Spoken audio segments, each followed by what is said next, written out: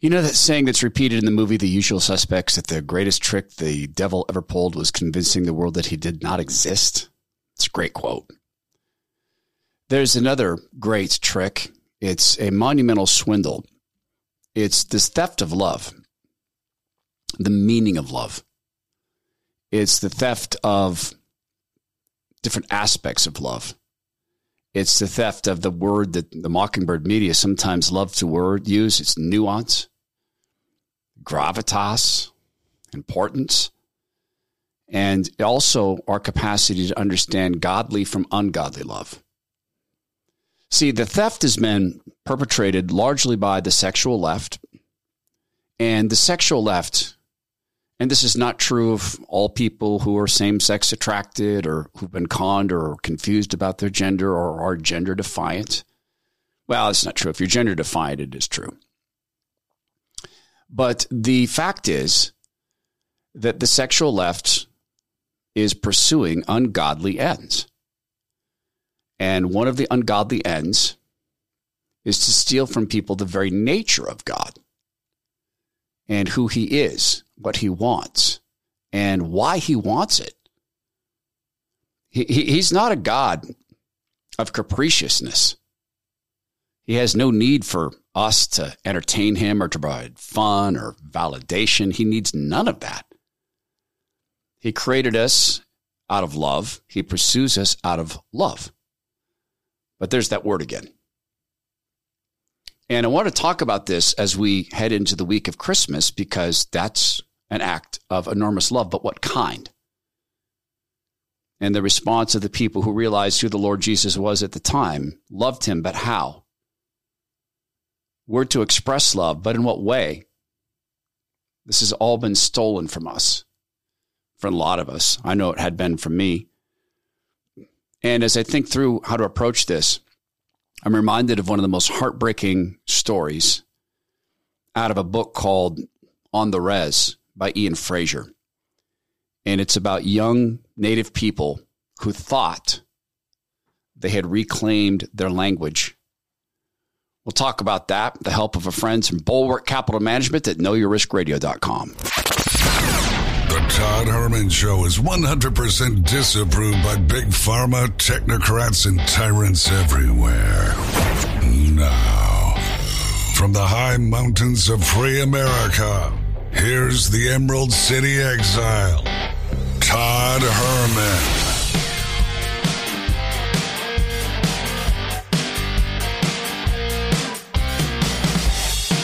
Today is the day the Lord has made, and these are the times to which God has decided we shall live.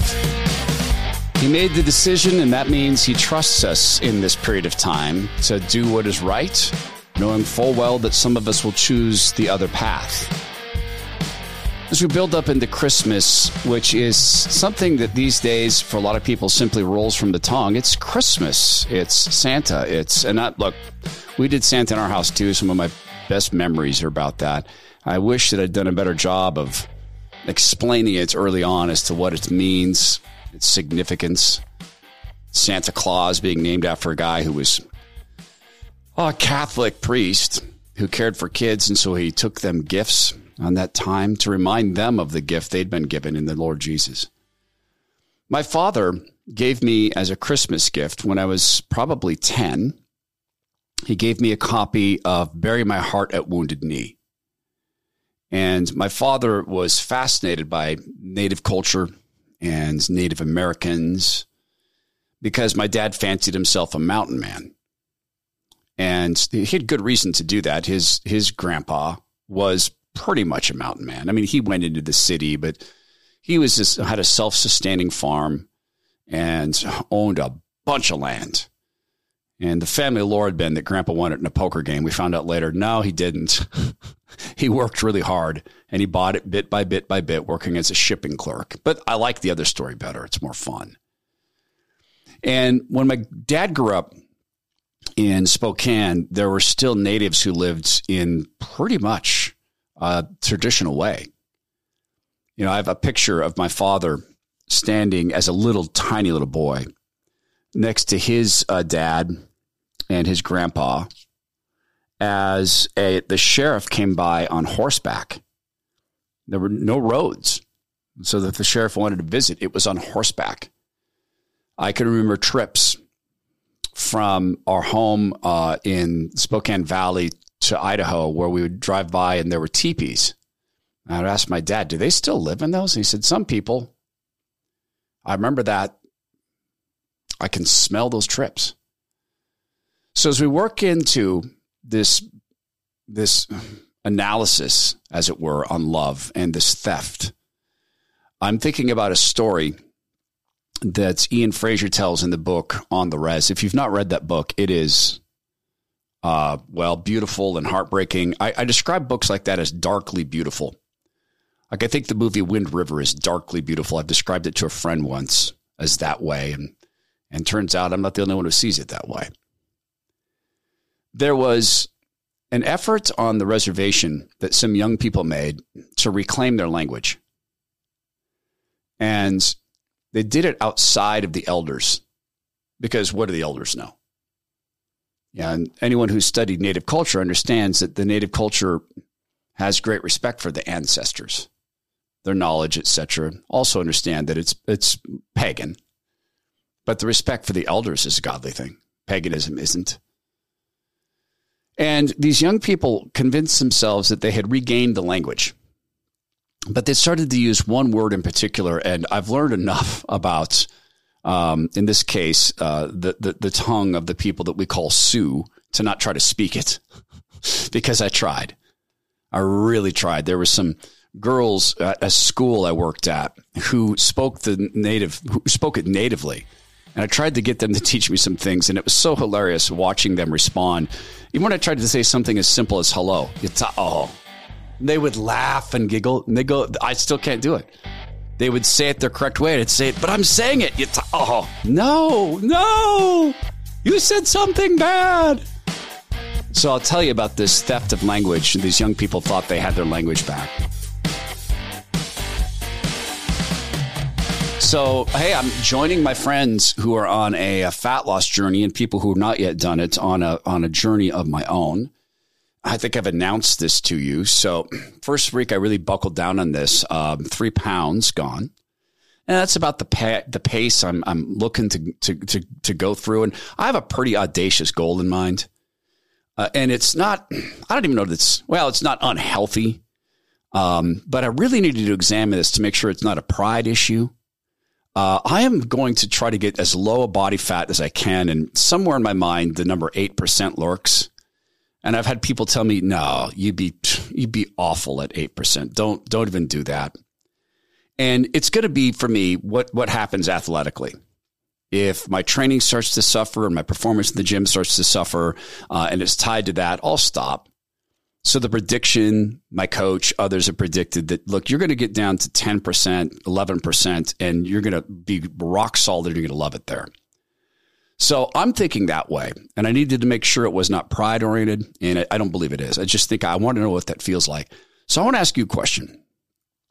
When was the last time you were really super uncomfortable with the fat around your body, and where does it sit? I'll tell you for me. And I've took off 150 pounds, and I've kept it off. But I was, once again, getting up off the ground. I thought, what's that? So what about for you? When was the last time you felt really uncomfortable? Was it a lot of people shoveling snow this winter? You're thinking, man, my back hurts. I feel really uncomfortable. Was it trying to ski? Getting up on skis for the first time in a long time and going, wow, some reason my knees hurt more. So what would you imagine for yourself? For me, honestly, the 8%, 10%, I'm curious what that'll feel like, but it's about gymnastics. Crazy, right? Mid-50s, it's about gymnastics. It's about walking on my hands. It's about being swift that way. What's it for you? Is it a return to dancing? Is it a return to celebrating that way? What is it? See that why? If that why is burning within you, why are you waiting? Soda Weight Loss, sodaweightloss.com, founded by healthcare providers from way back. And when I say healthcare providers, I actually mean providing health to people. Over 7,000 Google reviews. Oh, by the way, Perfect there is 5 stars. Their average is 4.8. They take care of the convenience foods, the weigh-ins. You never need to go in. There's Christian meditation classes. Don't look past those. It's SOTA Weight Loss at sotaweightloss.com. Stands for state of the art. SOTA weightloss.com. The kids on the reservation, young men, were going about doing what they thought was recapturing their language. And George Orwell has made the case, as have others, that when you steal a language, you steal ideas. Ronald Reagan had spoke, inaccurately, by the way, that there was no word in the Russian language for freedom any longer. It was a pretty turn of phrase. It happened to not be true. But the word freedom had taken on quite different meanings in the Soviet Union. Freedom to do as you're told because the state cares for you. Freedom from choice. Because who wants a bunch of choices? The state has figured out what's right for you. So the word existed, but the meaning had been stolen.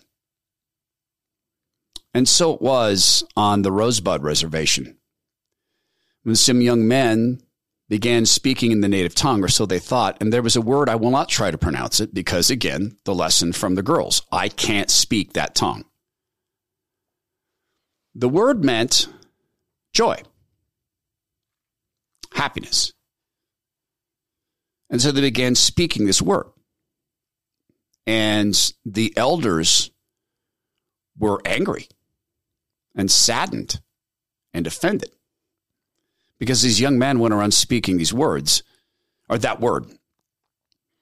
And the word is a beautiful word. I can't speak. It is a very specific sort of joy, a very specific sort of happiness. Examples: holding your newborn baby in your hands for the first time. Can you remember that feeling? Kissing your wife on your wedding day in front of everybody, seeing her come down the aisle for the first time. If you were observant like I was, don't go see your wife the day of the wedding. Yeah, there were the pictures. That kind of screwed things up, but my wife had a solution for that. She wore a separate dress. And seeing that for the first time as she came down the aisle with her hair completely done, that joy. Getting news that a relative you thought who had passed on in a mining accident or something was in fact alive, that joy. So can you remember instances like that? And the physical emotion, or the manifestation of those emotions physically in your body, and that connection. I can remember holding my daughter and feeling complete in a way I'd never felt complete, and feeling a weight of responsibility I'd never felt before, but also feeling the miraculous. My wife and I are incapable of making life. You are too. We only get to do that through God Almighty.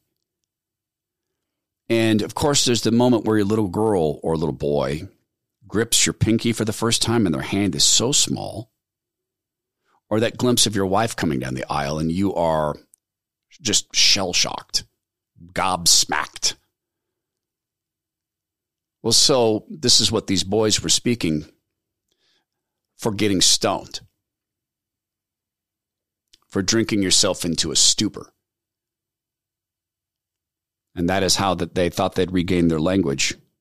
And that is why the elders were so sad and so upset, because it bared nothing in common with that beautiful word.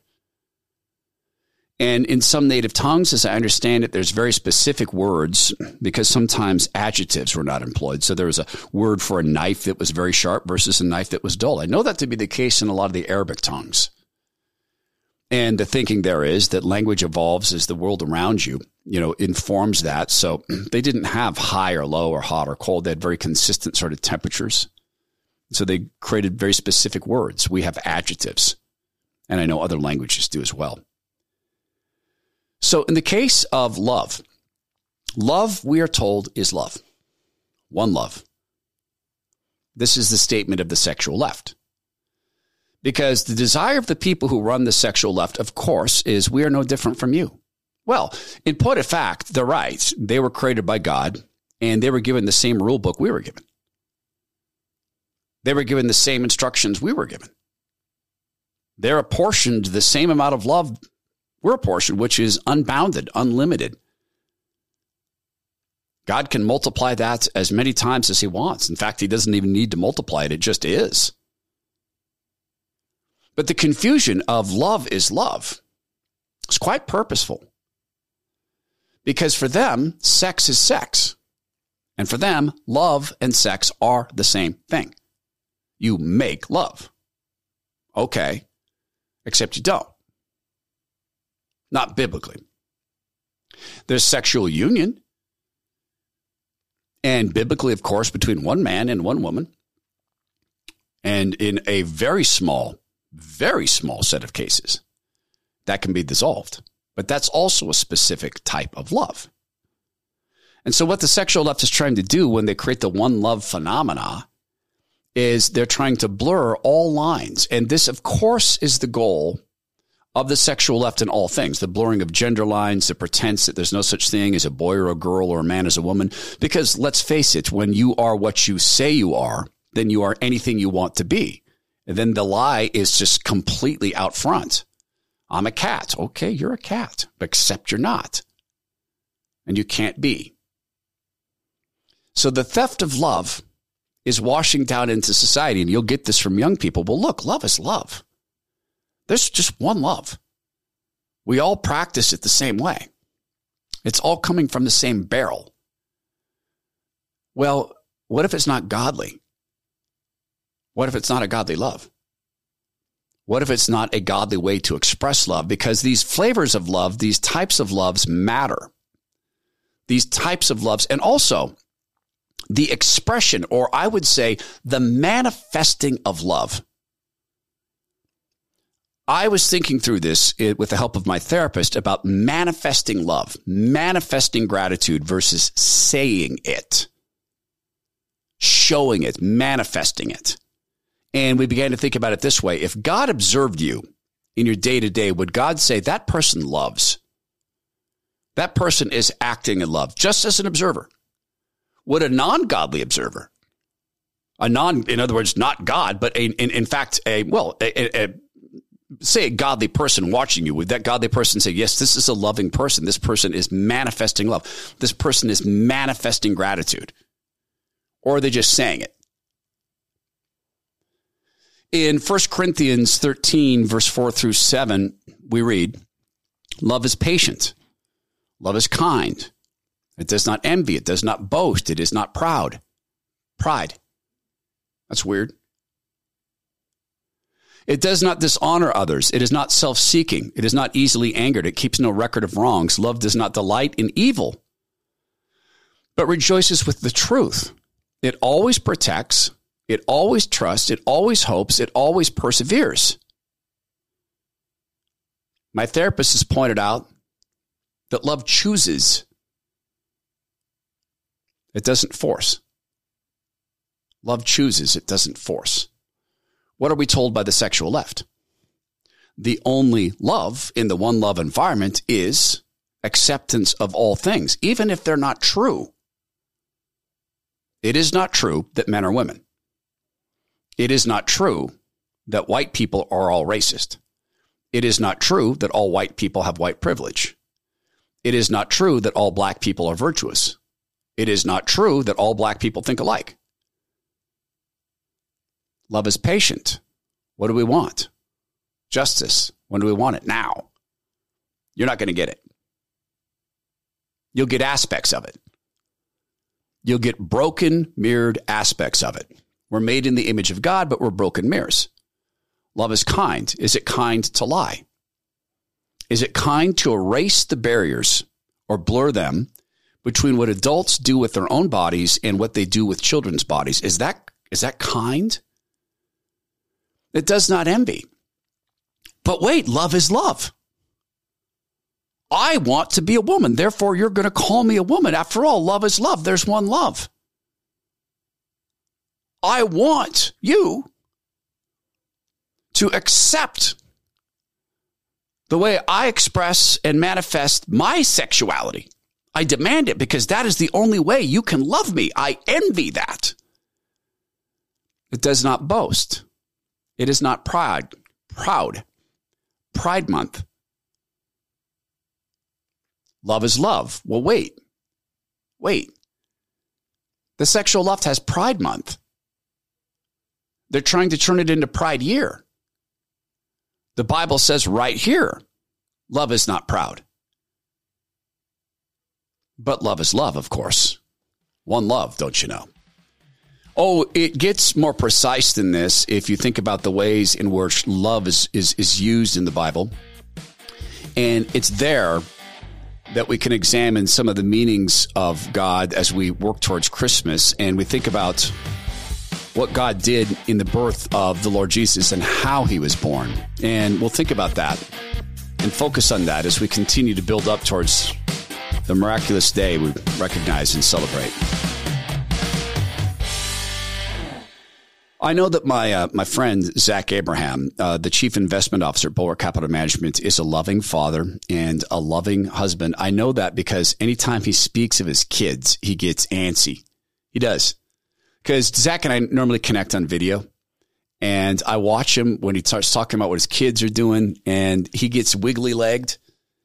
And then he gets wiggly-legged and he gets anxious because he can't wait to communicate to me what his kids have done or what they've been experiencing. And I also know, and this is a little weird, it's a different sort of love, of course, but there's this love that he has when he can say the portfolio has outperformed because he loves his job, a different kind of love, but he loves his job. And at Bulwark Capital Management, he's the Chief Investment Officer. You know what else he loves? He loves peace of mind. Again, different sort of love, but he loves peace of mind. He wants you to have that. Now, he draws his peace of mind from the Lord, peace of which transcends all understanding, right? And he wants to extend that into the financial realm as best he can. And that goes down to this risk management obsession. And there's another thing I watch with Zach. Is when he talks about grifters and people like, in my judgment, Sam Bankman-Fried, one of the biggest con artists in history. When he talks about them, he's anxious, but in a different way. It's this sadness. It's this angst. It's, dare I say, anger. And it's because he knows what it means to people to have their money, well, stolen or grifted. Very, very few days left in this year for you to figure out if your portfolio will withstand the rigged financial system. And that's what Zach is built about. It's about being honest about the financial system we have run by broken human beings and therefore broken and increasingly corrupt. And it's the one that we have. So call Bulwark Capital Management and see if your portfolio will withstand the chaos economy, the rigged up system, the 0% interest rate loans the big people give themselves. Simple phone call will do it. 866-779-RISK. Call Zach Abraham, 866-779-RISK, or go to knowyourriskradio.com. Investment advice cannot be given without a client service agreement. Bulwark Capital Management is an investment advisor representative. Check Financial LLC and SEC registered investment advisor. So there is Pride Month, and they want to make it Pride Year. And then there's this. There's the birth of the Lord Jesus. And again, I meditate on 1 Corinthians 13, verse 4 through 7. Love is patient. The Lord could have had Jesus born anywhere he wanted, at any age. He simply could have appeared. He could have plopped down or materialized. He could have gone into the biggest synagogue he could find on the biggest day of one of the festivals. And he could have appeared at the main festival event. He could have just materialized. And he could have come in a huge form. He's like 18 feet tall if he wanted to. And he could have said, I am the God of Abraham. And anyone doubt it? And the first doubter, he could have made them disappear. He didn't do that. There was a patience in this. The Lord was born in the most humble of circumstances, as we know, but we don't reflect upon it enough. Why? Love is kind. Well, there was no room at the inn, but there were people who brought well wishes. Who were they? The most humble, well, in fact, sometimes reviled members of society, the shepherds. So the kindness extended to them. The angel went to them. Well, wait, wouldn't it have been faster to go to the powerful? Wouldn't it have been faster to descend and go to the powerful, but yet would it have been kind? Because the powerful, in my judgment, would have looked at this and said, oh, of course God's coming to us. After all, we're the chosen, we're the chosen individuals. We're the Pharisees. We're the Sadducees. We're this. Of course he's come to us. Who else would he go to? There's nowhere else to go. Love is kind. It does not envy. So Father God, the Trinity, the Holy Spirit, Father God, and the Lord Jesus, well, they have nothing to envy. And yet, wouldn't it have been tempting? I'm not having my kid born in a barn. I don't care how nice the barn is. I'm not going to have my kid be the son, the adopted son of some carpenter or mason or combination of the two. I guess if you're a carpenter, then you probably had to do masonry work as well. No, but that would be envious. Do you remember when Mary and Joseph went about boasting? Hey, guess what? The night our kid appeared, there was a star unlike any that had ever been seen before. And it went right above where our kid was born, and people came from all around. And an angel went to them. Hey, get behind us. But they didn't. They didn't boast. Nor were they prideful. Find the prideful moments in the Lord Jesus' birth. Find it for me. Well, of course, they did scorn the people who didn't understand them, except they didn't. I mean, to be self-seeking, they could have said, hey, bring us stuff. Because our son is the king of the universe. So bring us stuff. This is the Messiah for whom we've waited. So bring us stuff. But they didn't do that. How could they? When they had to flee to Egypt, right? Did they, at that point, did you hear the Lord Jesus talk often about, my parents had to secret me to Egypt. We had it tough. He kept no lists or no records of wrong. The Lord Jesus was protected. He could trust his earthly parents. He always had hope, for love always hopes. It always perseveres. In the words of my therapist, I think this is very good that she said it this way. Love chooses. It never forces. And so the theft. Does that sound like the world's concept of love? When we saw the celebration of the destruction, the pending destruction of biblical marriage being taught in the churches, which will happen. There's going to be a few churches that stick with the Bible and refuse to buckle under with the Destruction of Marriage Act pushed by Mitt Romney, who is an absolute turncoat in every imaginable possible way. In the LDS Church, I beg you to start looking at why. Why is your church folding to this? And sometimes people will say to me, well, we're not. Well, you are. You aren't. But don't tell me Romney is rogue against the church now. I don't buy that. There's also, have you looked at Salt Lake City lately? It's fallen. It's a fallen city. So when that was pushed, we saw Cyndi Lauper. Girls just want to have fun. She got to go say, finally, it's legal to love who you love. Well, that's always been legal. Finally, there's no fear in loving who you love. But wait, what kind of love? The kind that's connected to a Pride Month and a Pride Year? The kind that's connected to dishonesty and force and lack of kindness? That kind of love? The one that, in fact, dishonors others? If you want to agree with my pronouns, you're a literal Nazi. That kind of love, Cindy? That's legal now? Is that the love of which you're speaking? See, she can't see this because that's been stolen from her. I had a conversation with someone the other day, a deeply intelligent, deeply warm, deeply, how would I say this?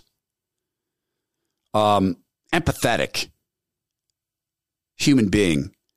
And we talked about this concept of love, and I mangled 1 Corinthians 13, verse 4 through 7. I knew some of it. It's not a verse that I have memorized to my shame. I've got the aspects largely memorized. And I said this to her, and she said, wait, is that in the Bible? Yeah, it's in the Bible. Huh.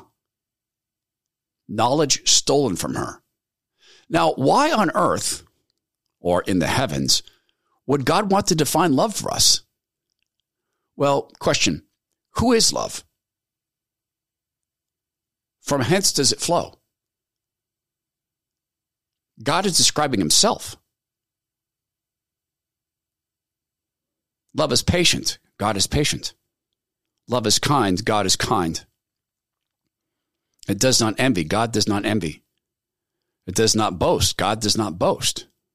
It is not proud. God does not display pride. It does not dishonor others. It is not self-seeking. It's not easily angered. It keeps no record of wrongs.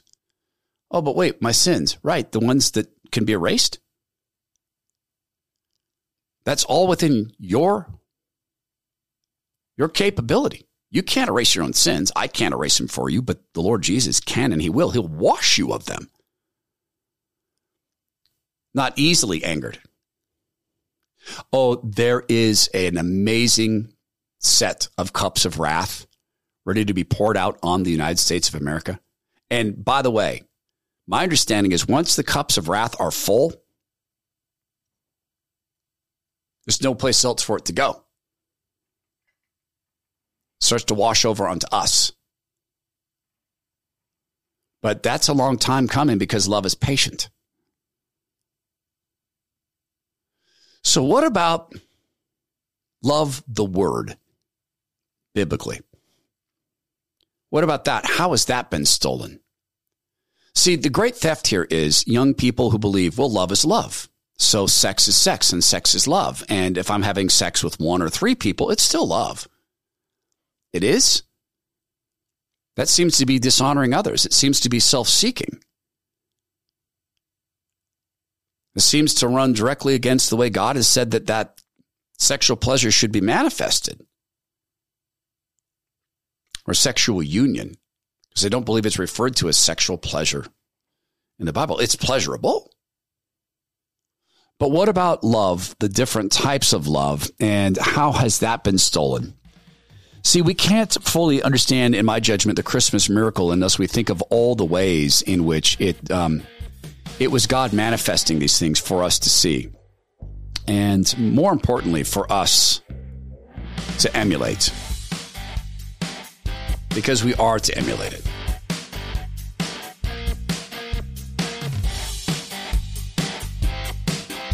There is a profit motive tied to Allen's Artisan Soaps. For sure, there is a profit motive because John is a smart businessman. He is Allen's dad. But it is not the profit motive that drives that company. It is love in many of the ways we've described. It's patient. It protects. It's truthful. And the whole goal of this was for John, who loves his son in some way similar to the way the Lord Jesus loves us, although we aren't capable of that sort of love. But John loves his little boy, Alan, 12 years old. You know the story about Alan, that he is so affected by autism that he may never form full sentences. It's taken me now many, many conversations with Alan to be able to understand what he means. Sometimes he'll use his tablet to communicate with me, and then that's easier. But it's love. The profit motive exists because the company's got to be self-sustaining. John can't run it forever on his own money, and he's not. Thanks to you. It's turning the corner thanks to you.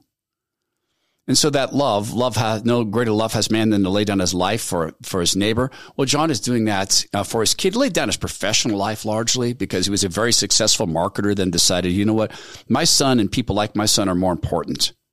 Allen's Artisan Soaps is a company that is designed to grow, to hire more Allens. That's why I push so hard for you. If you've not tried the soaps, go to allensoaps.com/Todd. My desire is that you fall in love with the soaps, the different fragrances that come largely out of the mind of young Allen, because he may not be able to speak full sentences, but he can think full thoughts. AlanSoaps.com/Todd. You get 10% off everything there. I push so hard on this because I want to see that day where someone else like Alan is hired and then there's 3 and then there's 5. But if you don't like the soap, I do not want you to purchase this, but I do want you to try it. And if you've tried it and not yet subscribed, I will tell you the biggest thing you can do to help Alan's grow in the way we want it to grow is to become a subscriber because it's predictable revenue. And they'll continue to take care of you. Obviously, great customer service, AlanSoaps.com/Todd. And if you are subscribed, what about gift for a friend who, particularly someone who believes in the miracle of the Lord Jesus, consequently believes in the miracle of birth for us, because we can't make babies. We only do that through God. What about people whose families have special needs kids or who work with special needs kids? What about special kids with special needs themselves? Seeing what can be done, what is possible. It's AlanSoaps.com/Todd. AlanSoaps.com/Todd. So love is not love. And one love is an illusion. The Greek definitions of love used throughout the Bible and throughout culture at that time, they create different aspects of love, some of which would be godly, some of which would be not. Mania. What's described as a type of love: obsessive, possessive, addictive, dependent. Obsessive, possessive, addictive, dependent. I'm thinking of bathhouses. I'm thinking of orgy culture, the same things that the government schools, with the great exception of some godly and moral teachers who are keeping their heads down but pushing back, and God bless you for that. These are the activities they want to install in kids, obsessive and possessive. You will honor my sexual decisions. I don't know if I'll pronounce this the right way, but philotia, self-love. Well, self-love. We're to love ourselves? I've been meditating on this and then reading on it. The sort of self-love that I think is reflected in the Bible is, why would we love ourselves? Why? Because we're special? Because we do great things? Because of our towering intellects? Is that why God loves us? No, let's return to why God loves us. Because he made us in his image. So why do we love ourselves? Because we're made in God's image. Self-love that falls outside of that, well, it becomes ungodly, doesn't it? Pragma, committed, long-standing love. Committed and long-standing. That's a godly style of love. You think of the way the Lord pursues us to this day, right? Through the prophets, through Moses and the kings, and through the latter prophets, up to the ultimate, which is, okay, I'm going to send my son to do this for you since you guys can't figure it out. I'll send my son, and he's going to be born, and you're going to recognize it on Christmas Day. But he's being born through those very specific sorts of loves, like what? Agape. Unconditional, divine, selfless. Versus eros, sexual or erotic. Love is love? No, it's not. Love has types. It has unique aspects, unique meaning, subtypes. As I understand, it's in many ways when the Lord Jesus was talking to the Apostle Peter, do you love me? Feed my sheep. Do you love me? Feed my sheep. I've read that what the Lord was seeking was agape, or pragma, this committed, long-standing. There's no question I'll do anything. And maybe Peter, who was mindful of the fact that, wait a minute, I made you a promise once. I won't turn my back on you. And then you said, oh, yeah, you will. Oh, yeah, you will. Yeah, I tell you, the rooster will crow 3 times, and you're going to deny me. And Peter said, no. And then he did. So I wonder if in the back of Peter's mind, as he's thinking through that, do you love me in this way? Well, he came to, didn't he? Biblically, we're told that the Apostle Peter, when he was going to be crucified, the tradition is that he said, no, not right side up, crucify me upside down. I am not fit to die like the Lord Jesus died, so do it to me upside down. Yeah, I know it'll be extra painful, but I have arrived at my progma, my committed, long-standing love. I've arrived at and long since surpassed philia or phileo, friendship. I've long since surpassed storge, affection. I'm approaching agape, unconditional, divine, and selfless. I'm approaching that. So crucify me upside down. But love is love. There's just one love. If we buy that lie that there's just one love, how then do we separate a love for a friend? You know, I had a friend of mine who was talking about same-sex attraction with his kids. And they were saying, but love is love. But Dad, you don't get it. Love is love. There's one love. And my friend said, okay, let's examine that. He used me as an example. You know that Todd and I are brothers. We have been since 8th grade. So what if I decided that, hey, I love Todd, therefore I should have sex with him? And the kids who know me say, gross, oh, it's so gross. Oh. Wait a minute. You're saying love is love. Now, is love divorced from the sex act? Sure it is.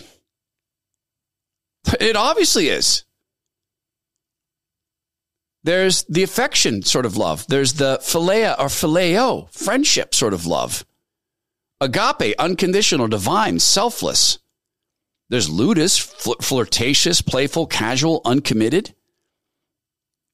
We've talked about the others. So, of course, it's divorced. So where does the Lord Jesus install the physical manifestation, expression of love? Where? Pragma, committed, long-standing. Right? Certainly there's an aspect of friendship to that. You have to be friends first, in my judgment. Within there, the eros, sexual, erotic, can belong if it's in a godly way.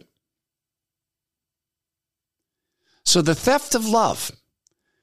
The greatest victims for this are the people who wave love flags, who wave the rainbow flag.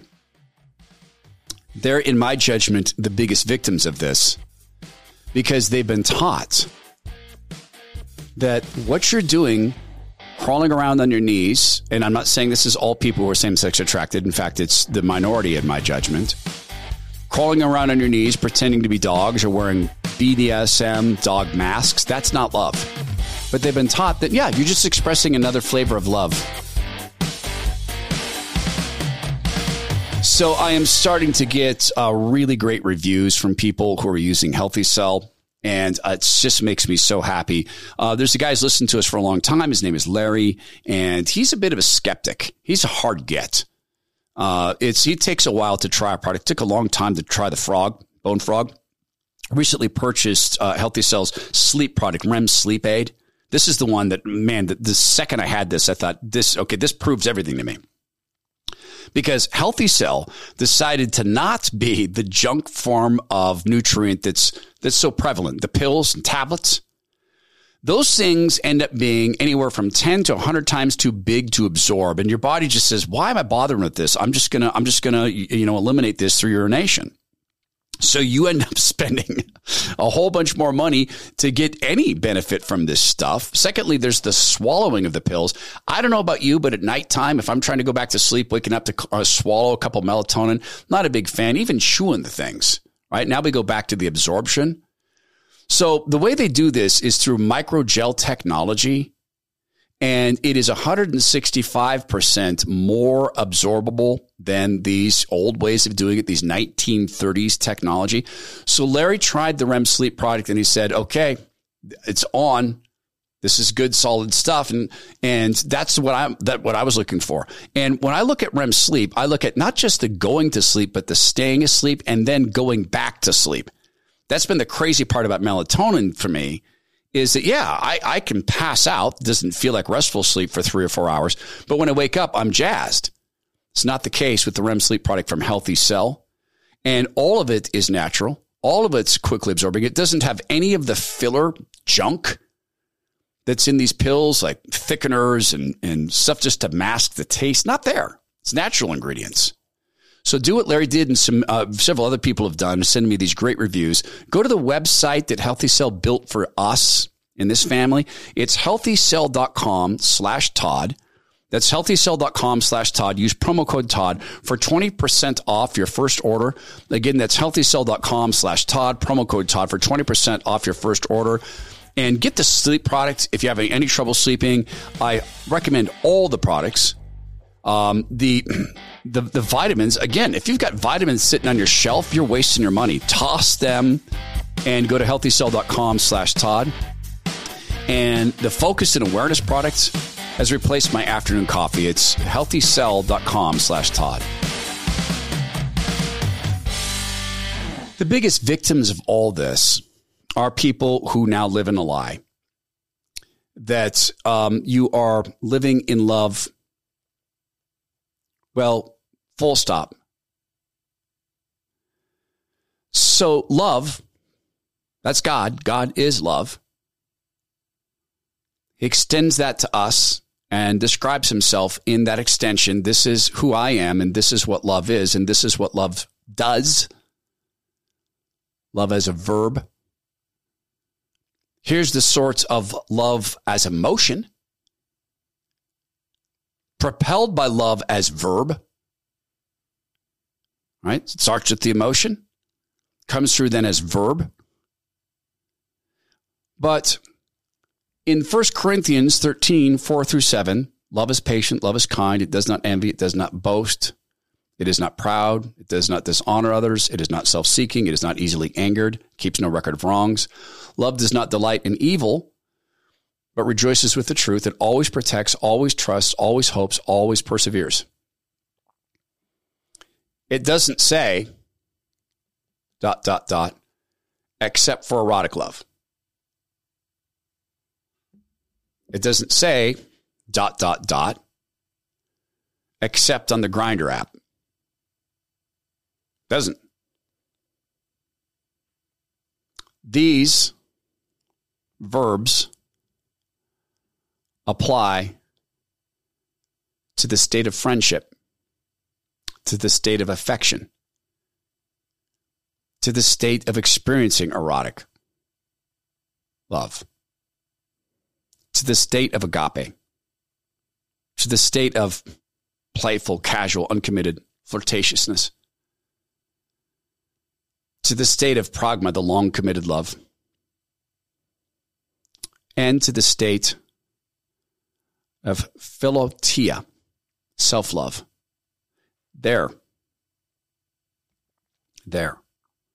There's, I think, the core lie. Love is love, we say, which would make you God. You're not. There's one love. There's not. That would, again, make you love or make you God, and you're not. So the people most at risk from this are the people most convinced they're the loving ones. Don't you hate that? Whoops.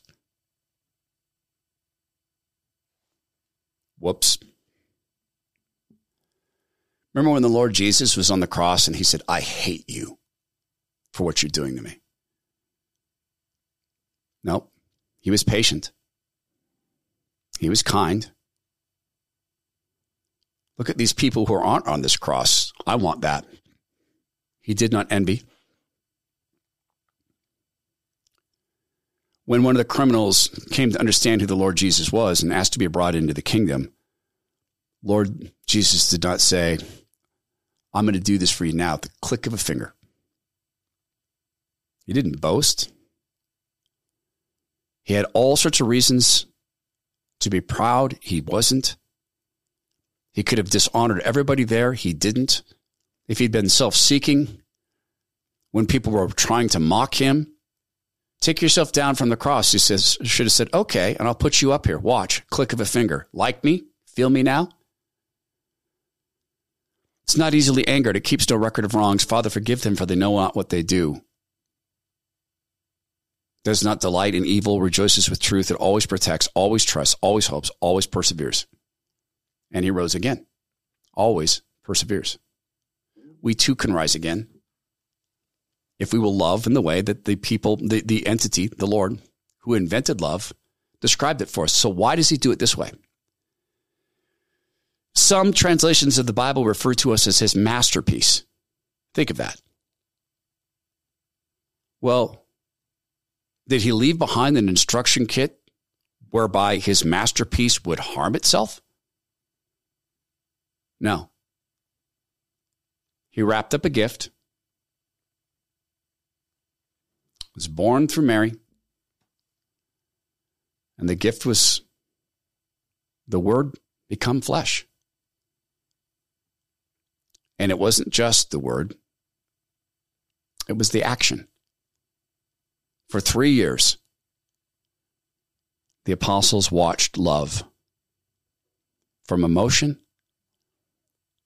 to manifesting through verbs.